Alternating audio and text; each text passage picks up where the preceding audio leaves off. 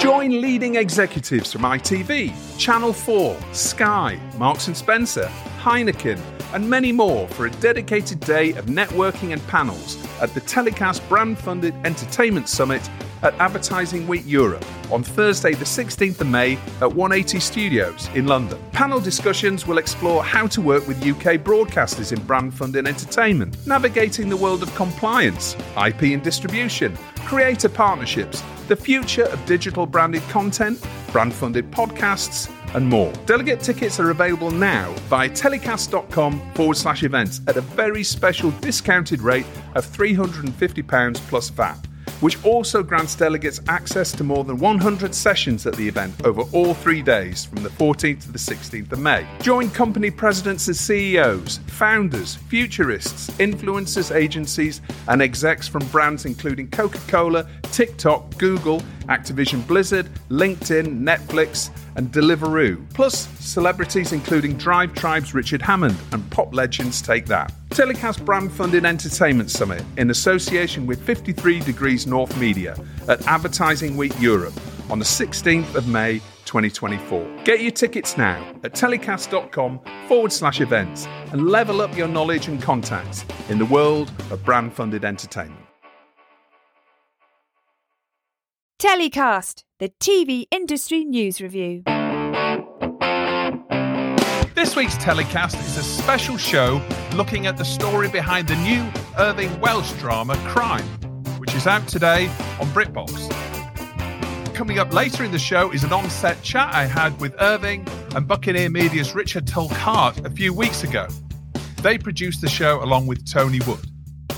But first, I'm delighted to welcome a bona fide Hollywood star to Telecast, Crime's leading actor and executive producer, Dougray Scott. Hi, Dougray. How are you? I'm very well. Thank you very much, Justin. Very happy to be here.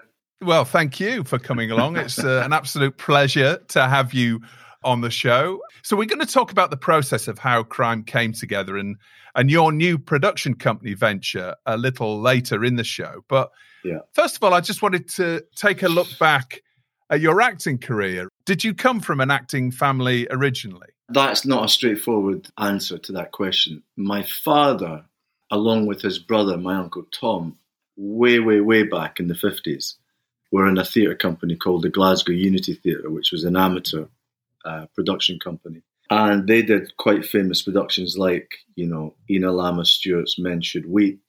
They did an adaptation of Mice and Men, The Gorbal Story.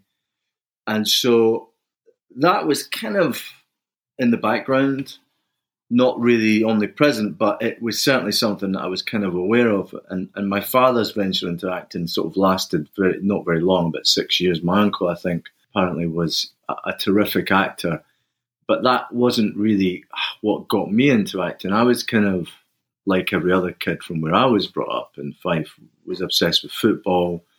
And in fact, my dad had been a footballer for Queen's Park in Glasgow. So we're talking in 1936 here. I mean, my dad was born in 1918, and so he was quite old when I was born. But I was obsessed with football, but was never good enough to be a footballer. So I was quite an introverted kid in many respects from the age of 11 onwards, and sort of did a musical at school and really enjoyed the experience of being on stage.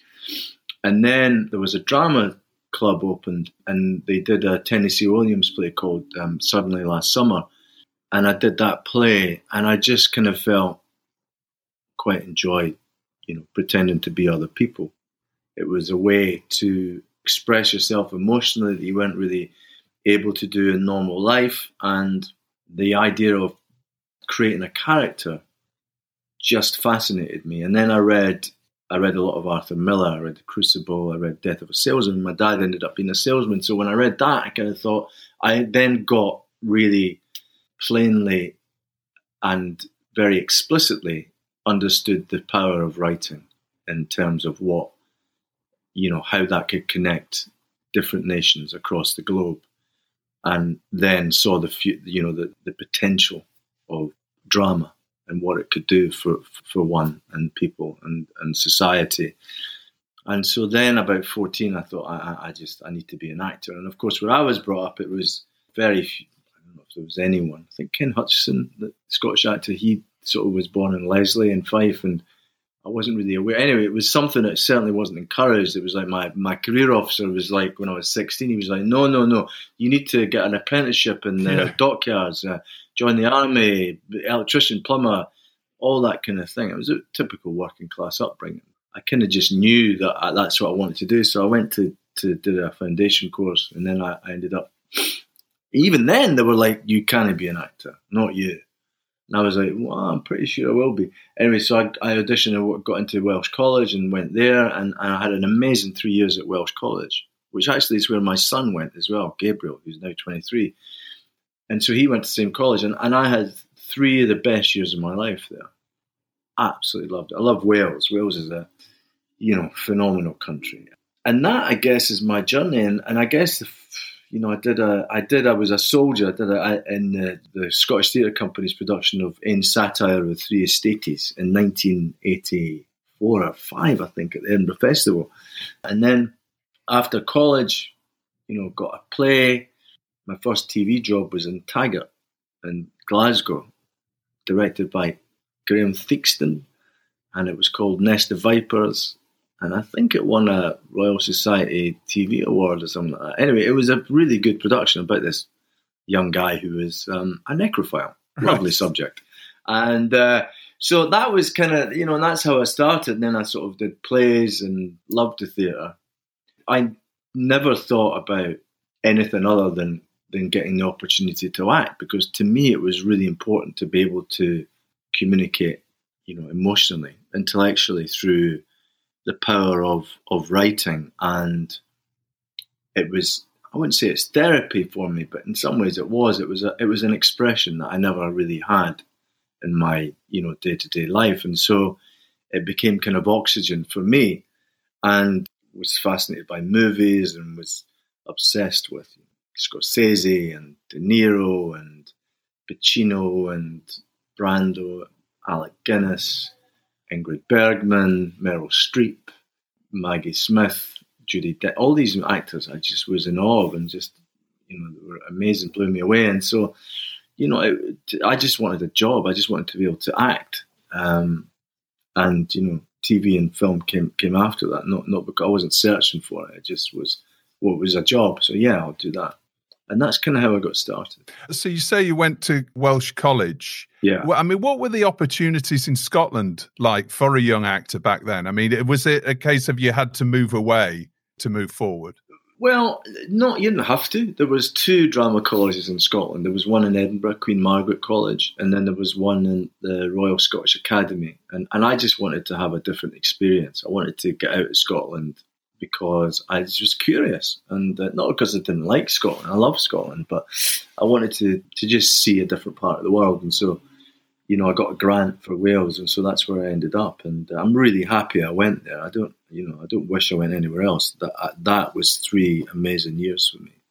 What was your first big break then that you look back on now and think that, that set the course for your career? Interestingly, it wasn't what you wouldn't say. It wasn't a film or anything like that. It was actually a play that I did called, and it's a long title, this, Unidentified Human Remains and the True Nature of Love, which was a Canadian play by Brad Fraser, I think, directed by Ian Brown at the Traverse Theatre.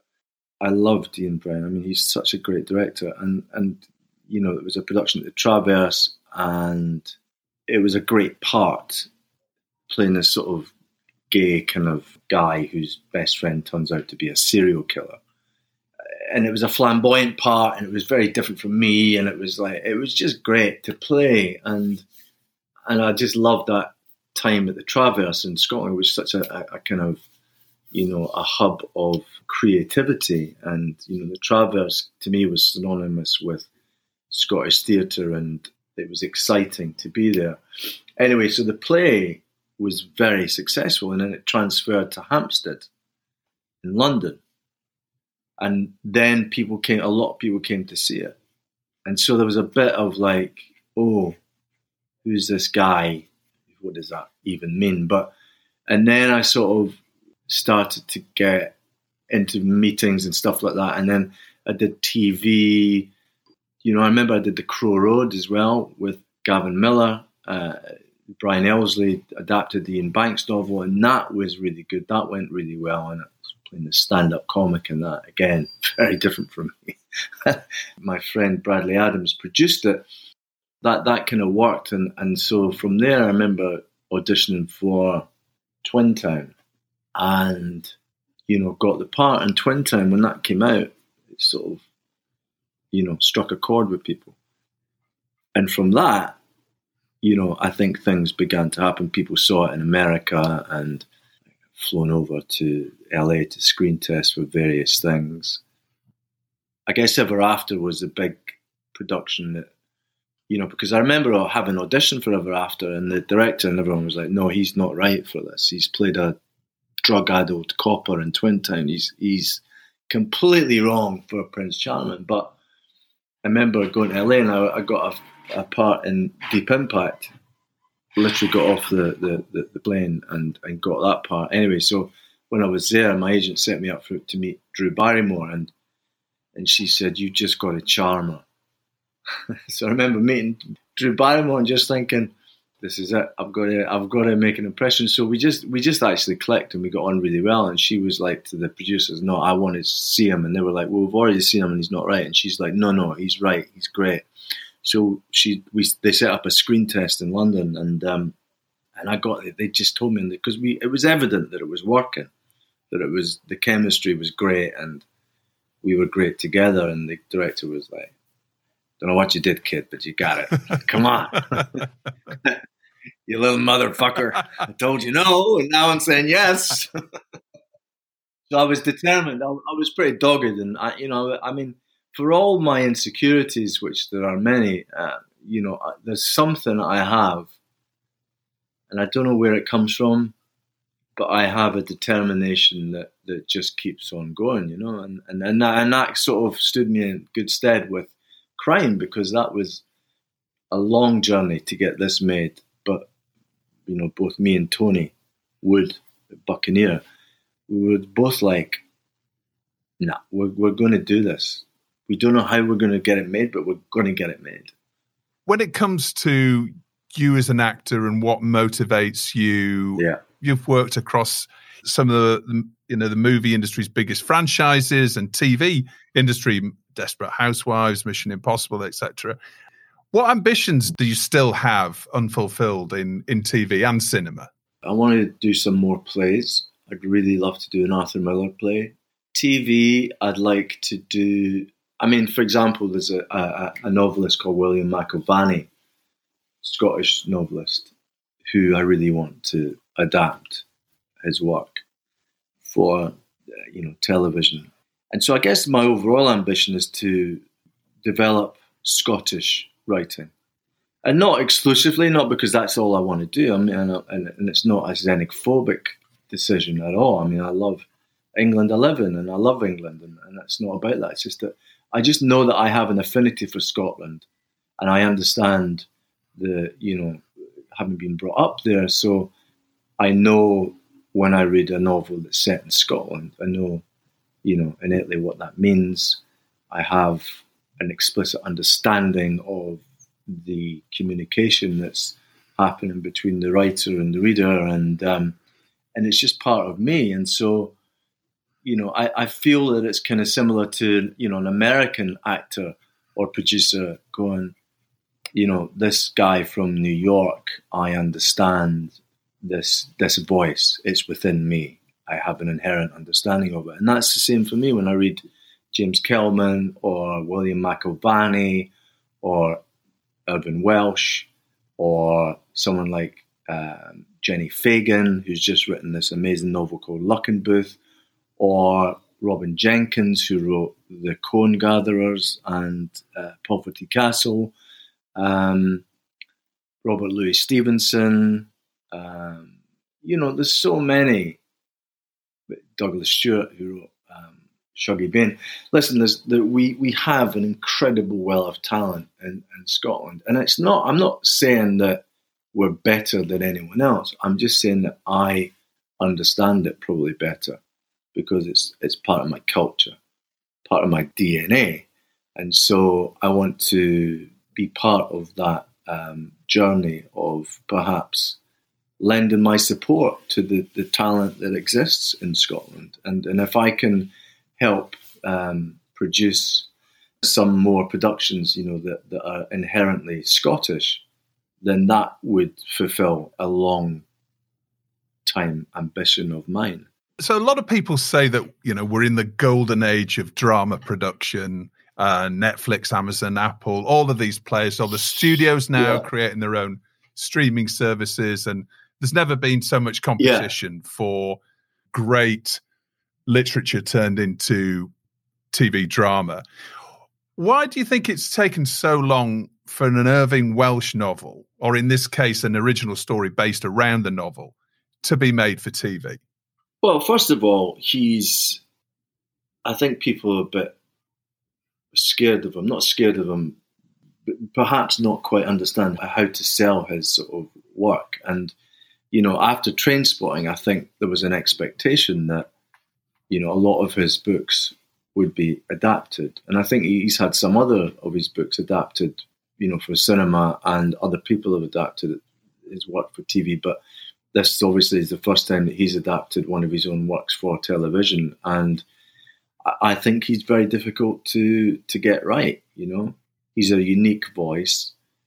He's not easy to get right. And that's because he's so unique and so, I think, flamboyantly, literary in a sense. And, I think people have tried before. I mean, listen, it took me, I had this novel 10 years ago. And then only when I teamed up with Tony Wood at Buccaneer and Richard Tulk-Hart, that it began to get momentum, obviously taking it to Polly Hill. But I think the language probably scares a lot of broadcasters, thinking, how can we, broadcast this? But I think being behind a paywall helps you in that respect, because you don't have license to say whatever you want, but at least then you can tell the story in the vernacular, and it becomes more of an authentic representation. And the stories are dark, trying to sell a story about a child who's been sexually abused and murdered is, not easy. And especially when he doesn't shy away from it. He confronts it head on.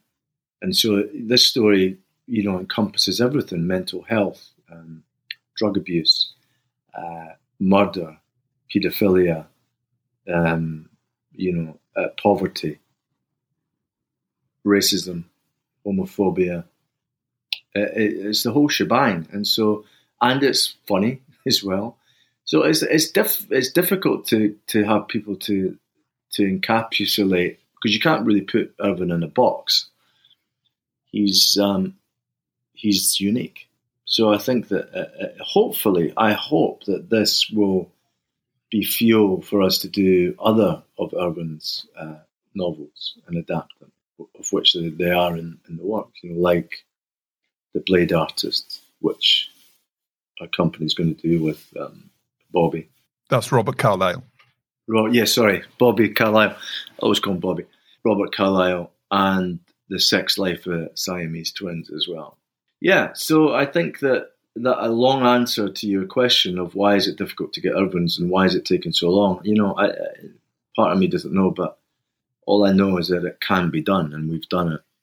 Must be, to a certain sense, you coming full circle. This has been a long time. This is, 10 years?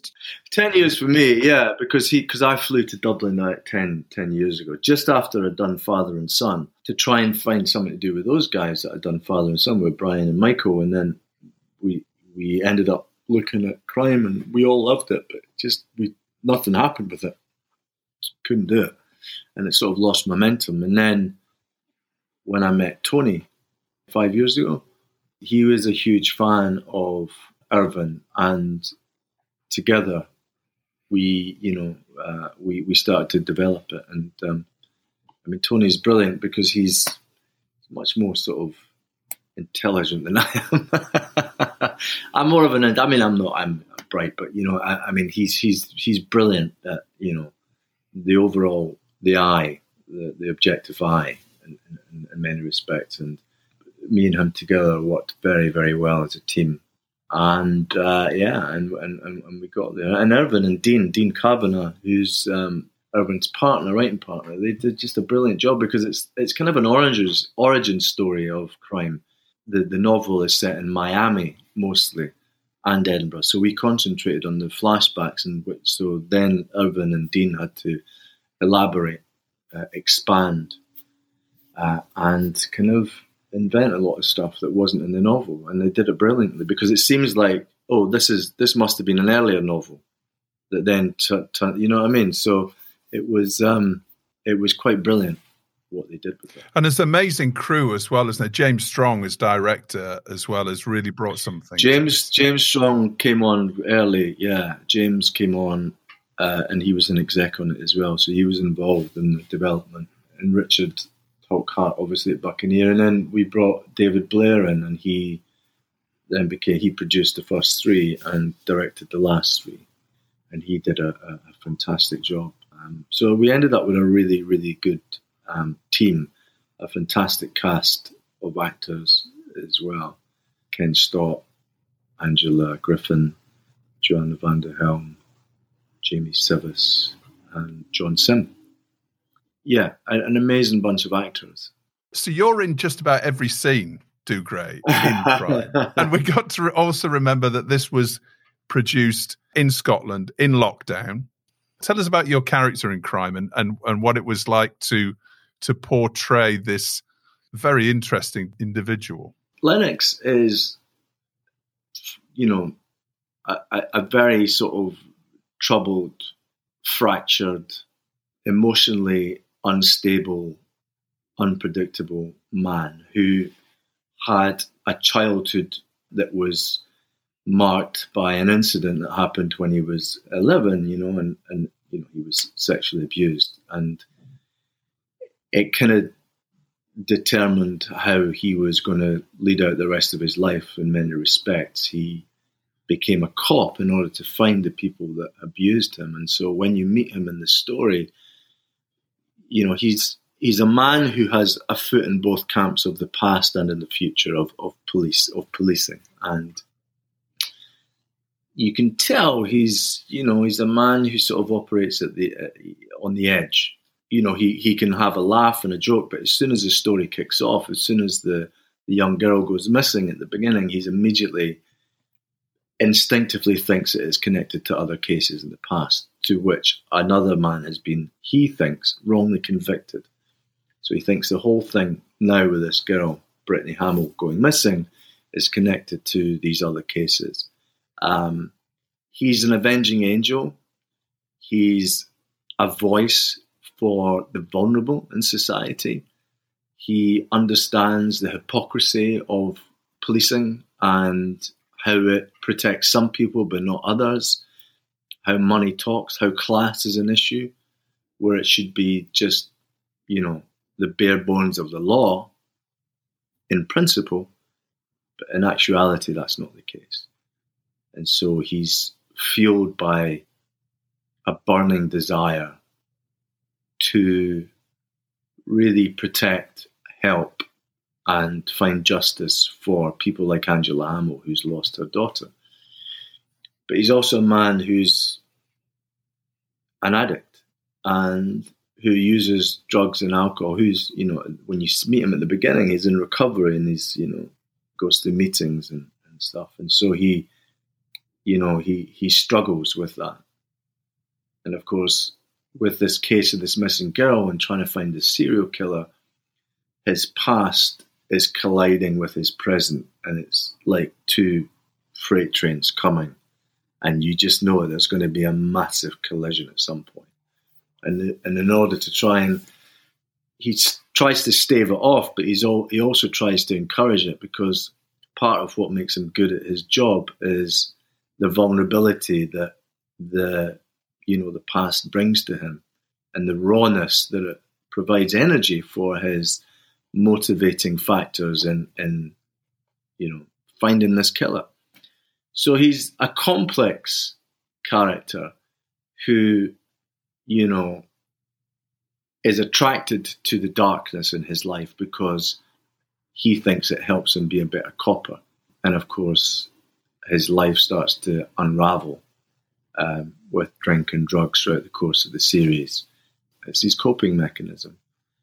Because while it provides a portal into the darkness, it also provides some sort of coping strategy mechanism for him as well. So so I lived that for like 4 months. Yeah. It ended up being like a 4-month shoot. In answer to your question, I was there. I was in it for that length. If you've spent that much time preparing, researching, developing a story to try and bring it to the screen, the last thing you want to do is kind of just dip your toe in the water. No, you take all your clothes off and you jump head first into the deep end, into the fucking freezing cold water, and you go, this is it for 4 months. And if it works, great. If it doesn't, at least I died trying. And that was my attitude towards it. I didn't want to shirk my responsibility, A, as a producer, but B, as the lead actor. And I just, so if you don't like it, fine. If you like it, great. But I was determined that I wasn't going to leave anything behind. It was full throttle, really. And that's not to say that I'm not screaming at the camera. I'm not. It's subtle in many respects, the production. But what I mean is that I didn't leave any stone unturned in terms of the preparation, which is kind of what I do with everything, really. I mean, I have a very Scottish work ethic. I'm not lazy in that respect, and I really love the research anyway, the preparation.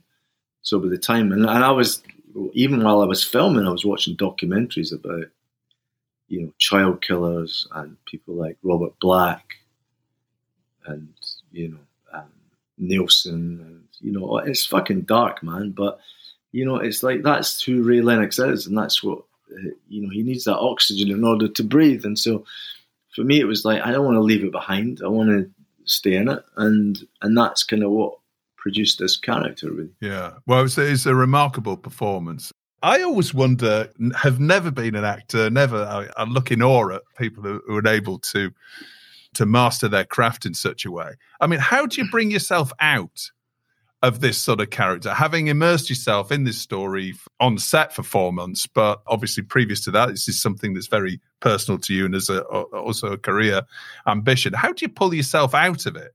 And now I know you're an exec producer on this, so it doesn't just stop when you walk away from the set on the last day. No, it doesn't. It just, well, I mean, listen, you do. You just have to. I mean, I guess therapy, therapy and golf.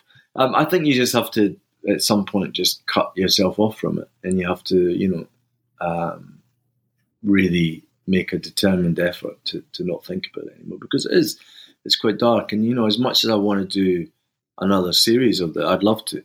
You have to just leave it behind in order to move on. But yeah, I mean, you become obsessed about it, for sure you do, which is kind of necessary, I think, for something like this.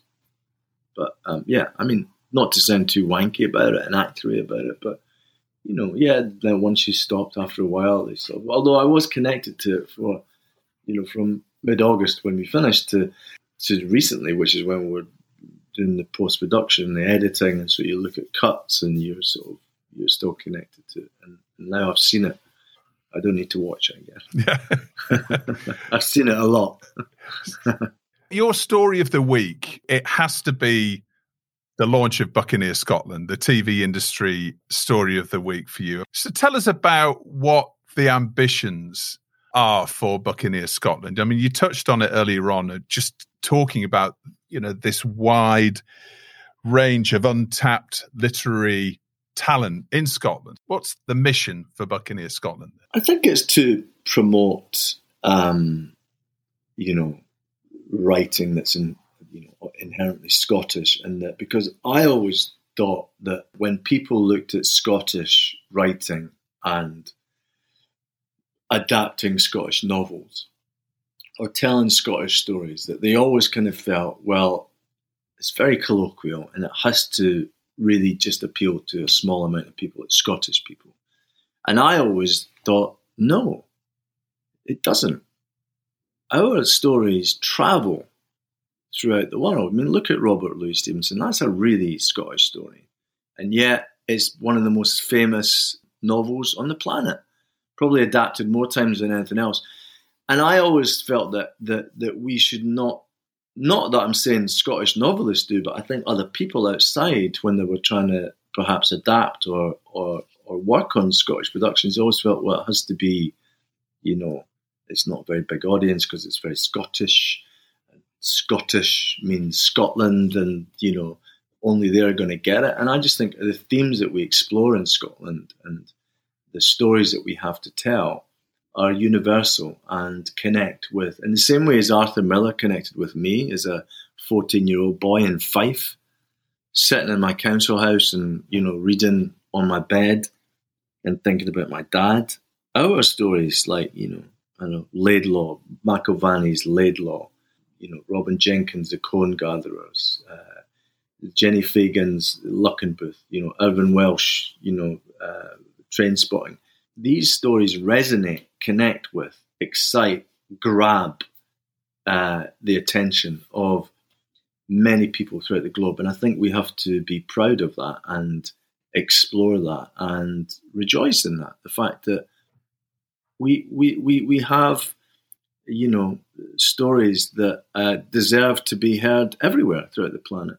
And I think that, because I spoke about it before, I think that my upbringing in Scotland, and I was brought up in Fife, but I spent a heck of a lot of time in Glasgow because my parents were from Glasgow, and we would spend weekends and summer holidays, and so that became part of my experience of growing up in Scotland and Glasgow.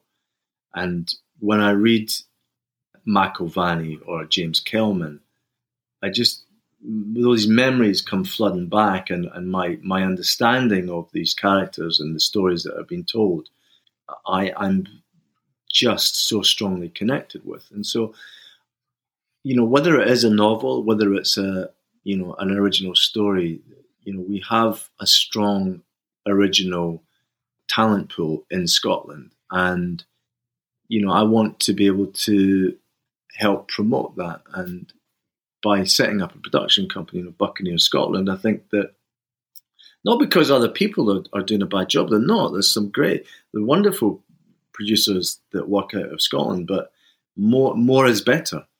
And I think we just want to be part of that unit that promotes Scottish writing, because we have an amazing amount of talent.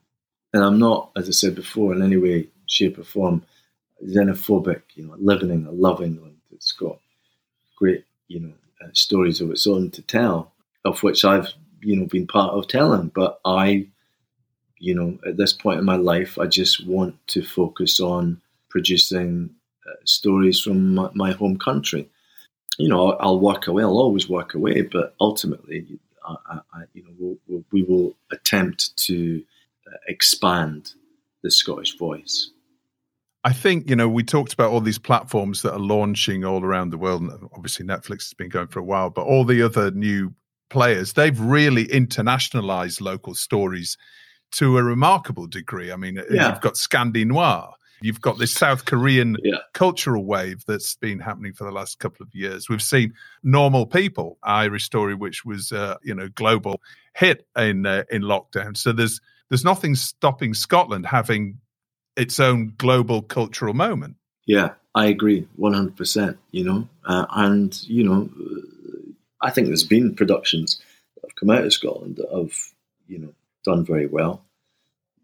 Outlander obviously is a kind of its own genre, and that's great. That's fantastic. People love it. People watch it. But, there's a lot more about Scotland to be explored. And Shetland was great with Dougie Henshall, who's brilliant. We have heavy literary hitters in Scotland.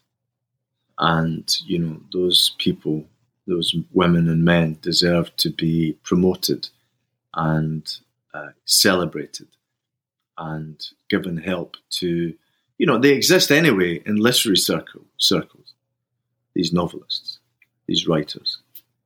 But an adaptation then becomes, it's like a hybrid, isn't it? It's a novel, but it's also a TV, or it's also a film, when you adapt something. So it sort of morphs into something else. And so you'll get people who don't necessarily want to. I read books all the time.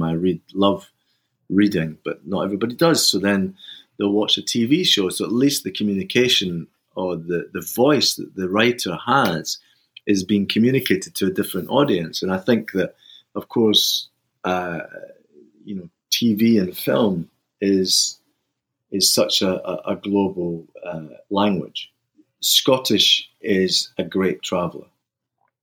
It just is incredibly attractive. Whether it's a hard-hitting story about poverty in Glasgow, alcoholism with Kelman, or whether it's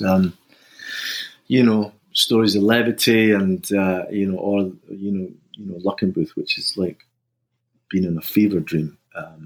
The possibilities are endless, I think. And I think that once you decide to do something, then I think you go, God, there's this and there's that, and there's that singer, she's amazing, and let's put her in this, or there's a great poet, she's amazing, they're amazing, he's fantastic, that novel, what about that novel? That would be great, maybe we can update this. And once I think that you're concentrated in a room full of people who think, okay, so what else can we do? And we already have projects that we're adapting or attempting to, and getting the rights to.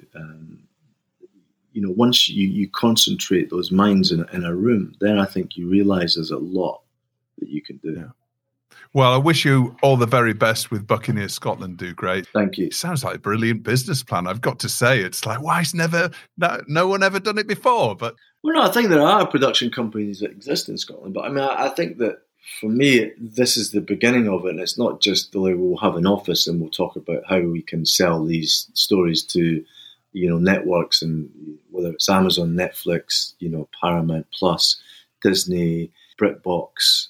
It's not really, that's just the beginning. I think that what I'd like to do is to expand it further and, bring productions into Scotland as well. Not just my own, but Northern Ireland have it. They have these studios in Northern Ireland. England has these studios. I think Scotland deserves really good film studios. So I think that's an area that is interesting to explore as well. We have great infrastructure, and we also have locations that are the best on the planet. Let's face it. Dougray, we have a regular couple of slots on the show, which is Hero of the Week and then who or what you're going to tell to get in the bin. So first of all, who's your hero of the week? My hero of the week. But this is not the story. This is just my hero. My hero of the week has got to be Steve Clarke, isn't it? The manager of Scotland, because we beat Moldova 2-0 on Friday away from home. Patterson scored a fantastic goal. And listen, we are been the underdogs, and we've been, I guess, the butt of many people's jokes for years and years, not having qualified for the World Cup since '98 in France. But we had a decent run at the Euros, and I don't know, I was just looking at it, and I was so proud of the team and so happy for us as a nation because, we have a shot. We're not qualified. We're not there yet, but I think Steve Clarke really has utilised the talent. And listen, we're a small country, but he has done incredibly well. And it's not easy, going up against these teams. I know people say, it's only Moldova, but, it's away from home, and we needed the 3 points in order to get into the playoffs, and we've done it. And now, of course, we have a game tonight against Denmark at home at Hampden. And, if we get a draw against them, then we'll get a home draw in the playoffs, which starts as a semi-final and a final. So I'm a huge football fan. Yeah. Now, you're a Hibs fan. Yeah, I'm not going to do the Succession thing where it's Hibs or Hearts and getting those two mixed up. But Irving's also a Hibs fan, right? Yeah. And then he wrote Ray Lennox is a Hearts fan, so go figure. The perversion of that is extraordinary. So I have to recite off these like Ernie Winchester, one of the heroes for the Hearts, and I'm like, Herman, what have you done? Why have you done this? Anyway, playing a Hearts fan, tough. Yeah. But anyway, there you go. Yeah, big Hibs fan. Actually going up to the semi-final on the 21st. We've got playing Rangers in the semi-final of the right. Cup. So I haven't been to a game for such a long time because of the pandemic and everything. So I'm really looking forward to that. But Steve Clarke is my hero. All right, excellent. Okay, and then who or what are you telling to get in the bin, Dougray? Yorkshire Cricket Club in the bin. I mean, they're systemic racism over the years. And it's not like it was a secret. Everybody knew that Yorkshire was probably one of the most racist, cricket clubs. Not just the players, but the fans, the non-white fans who were getting bananas thrown at them, pigs' heads thrown at them.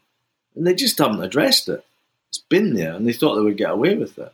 And, those brave players who, came out and spoke about their experiences of, being racially abused while there were players there. It's kind of unforgivable, really, isn't it? I mean, how that happened is beyond me. I mean, how they can get away with it. I just think that it's, As a Yorkshireman, Dougray, and wrong. as a big cricket fan, as having enjoyed some of the most amazing sports occasions ever, like the Ben Stokes miracle at Headingley and a couple of years ago, it's very painful to see this happening. And I think that it just seems to me that the hierarchy of this club have just been completely disconnected to anybody that goes to watch a sporting event, and it's just bizarre. I think there's a lot of people who support cricket and live in Yorkshire are ashamed of what's gone on, and hopefully we can sort of break it down and build it back better.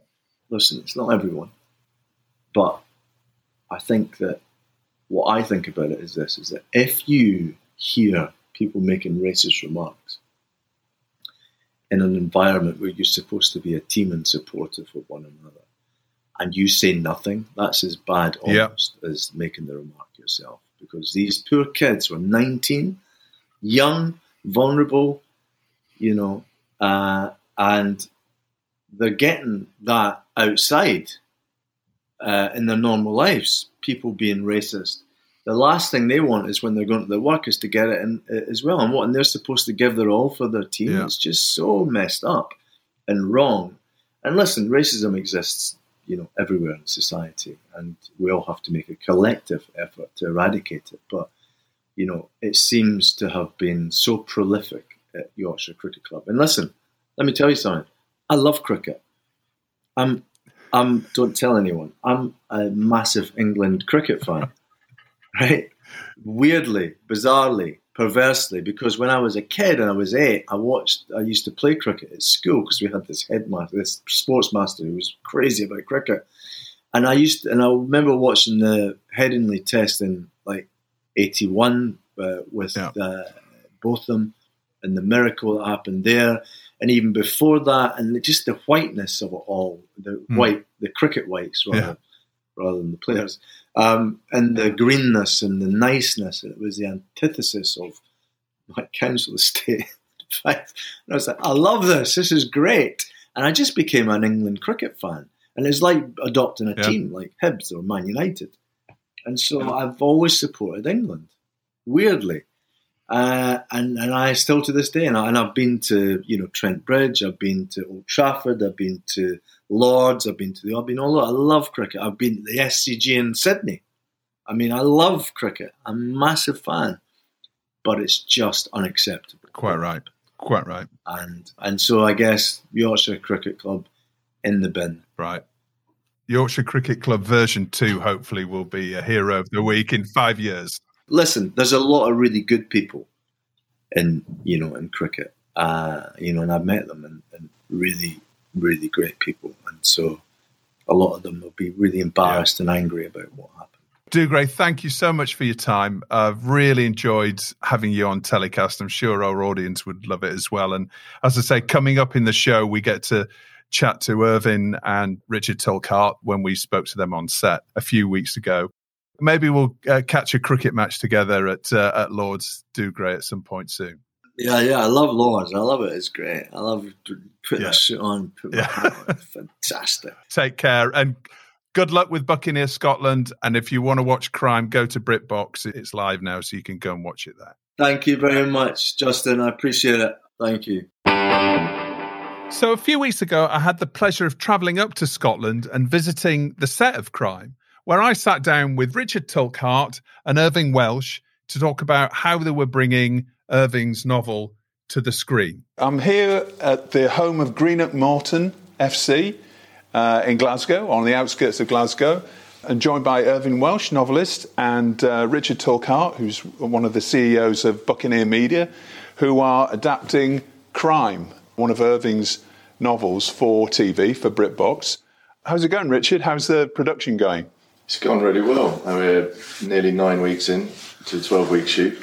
Everybody who's filming around these times of COVID is many, many more layers of things that need to be done. But touch wood, we're, as I say, 3/4 of the way through, and we're going along well. It's looking absolutely stunning. So we're, really happy. Fantastic. Irving, what's the experience of having one of your novels adapted, or you adapting one of your novels for TV? It's fabulous, but I have to pull you up about kind of Greenock and Glasgow there. You can't say Greenock's in Glasgow. When we make Martin Compston, will be going absolutely mental.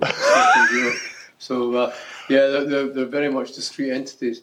But it's just been fabulous. It's been great. We've just had an absolutely fabulous cast, haven't we? And they've been acting out their skins. Yeah. So I'm just so looking forward to seeing this. Yeah. When it came to casting Crime, we know Dougray Scott has been involved as an executive producer and is involved in the very genesis of the project. How did the casting process work for everybody else, Richard? How did that go? Well, casting processes can be quite tricky, but when you're talking about a book written by this gentleman, and there's a plethora of amazing Scottish actors out there, and your casting agent says, would you like to be in an Irving Welsh adapted book? You don't struggle to get top talent, and we've proven that with the cast that we've got. In obviously Dougray playing the lead, but Joanna Vanderum, Ken Stott, and John Sims. I mean, you can't ask for more, really. No, absolutely. It's and then coming together on screen it's just been. And we've even got my old mate Jamie Sivers from Leith playing Gilman, which is absolutely amazing. Yeah. I shouldn't have left him out. Sorry about that. Again, I've got to keep pulling you guys up a bit forward. No. Well, that's it. Well, I apologise to anyone from Greenock and from Glasgow. That's the first out of the box. So the Crime itself was mainly set in Miami, wasn't it? But obviously we're filming, and this is set here in Scotland. Basically, the story that we're filming now was the backstory to the story of Miami, which was Lennox actually broken and trying to sort of find himself and getting involved in all sorts of mad adventures there. The backstory, the story about how he got to that point of craziness, basically, is the story we're telling, and it's about his confrontation with the serial killer. He becomes obsessed with the serial killer, but the serial killer also becomes obsessed with him because he wants someone to tell his story, someone that understands him, and he has this kind of horribly weird and symbiotic relationship with Lennox that kind of unravels right through the season as he's kind of playing cat and mouse with Lennox, and it's quite an interesting, harrowing confrontation that they have. This is a original production for BritBox. Tell us about what the format is, how many episodes, and do we know if it's going to come out all together, or is it going to be released every week, or is it too early to tell that?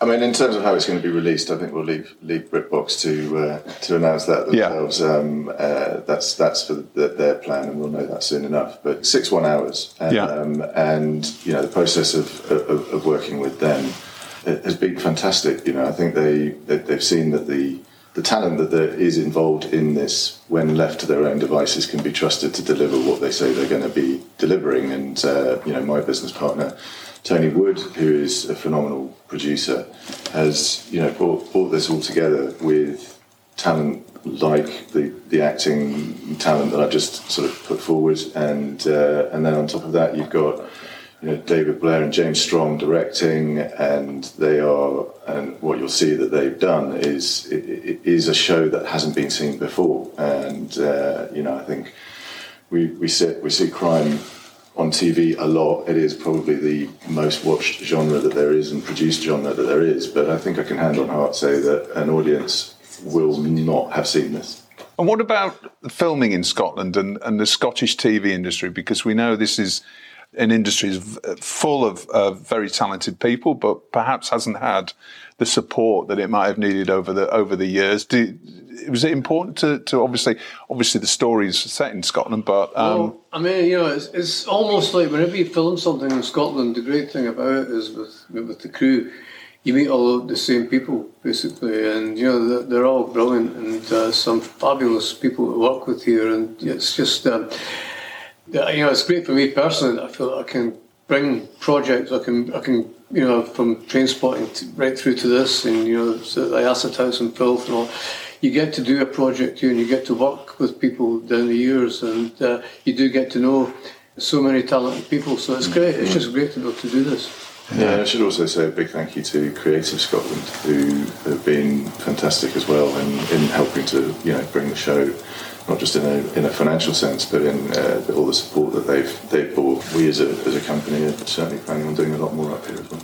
Let's not forget that this is a major drama series shot during COVID, under COVID conditions, which must have presented its own challenges. Can you tell us a little bit about that, about what difference producing under COVID means to a regular production? Well, apart from being a lot more expensive, and it is vastly more expensive, right? On a show like this, but again, in the partners that we have in this show, in both BritBox, ITV, and Cineflix, are production partners who are very understanding in the difficulties that we are all facing as an industry and having to go through.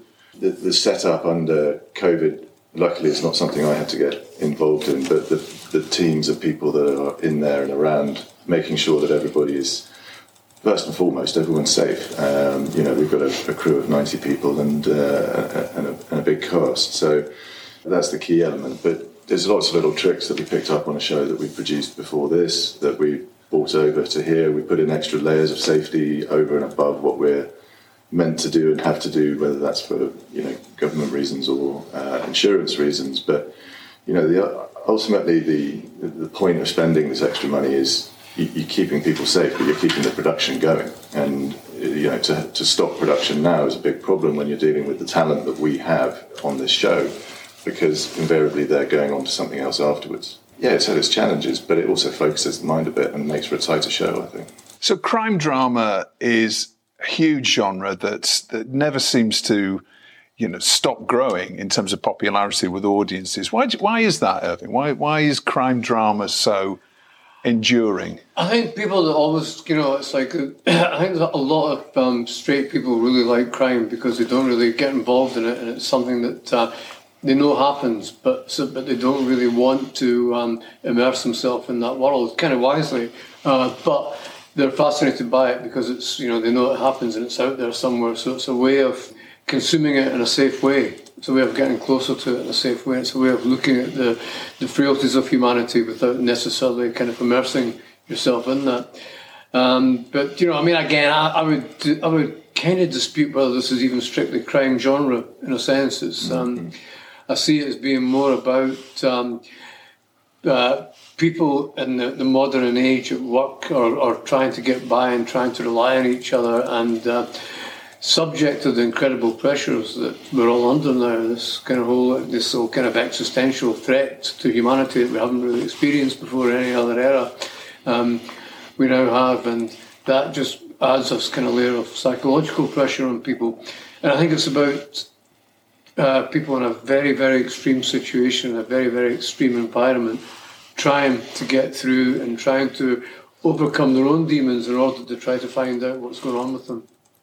Now, you've got a Yorkshire writing partner on this, haven't you? Dean Kavanagh, who's... Yes. What does Dean bring to the table in terms of a writing partner for Irving Welsh? Well, I mean, it's quite interesting the way we work together, because when Dean and I write something, whether it's a feature or a TV show, it's like, when we look back at it, it's almost impossible to work out who's written what, or whose idea was what, because it's so organic. The great thing is, for me, having written the book, is that you want to have somebody whose eyes are a little bit distant from the book. You don't want to be myopic about the book. So it's great to have somebody who, Dean, to remind me that we have to do something different. We can't just. There's a lot of great scenes in the book, but sometimes a film script or a TV script just breathes differently. There's things that just work. It's got to work on stage as well as page, basically.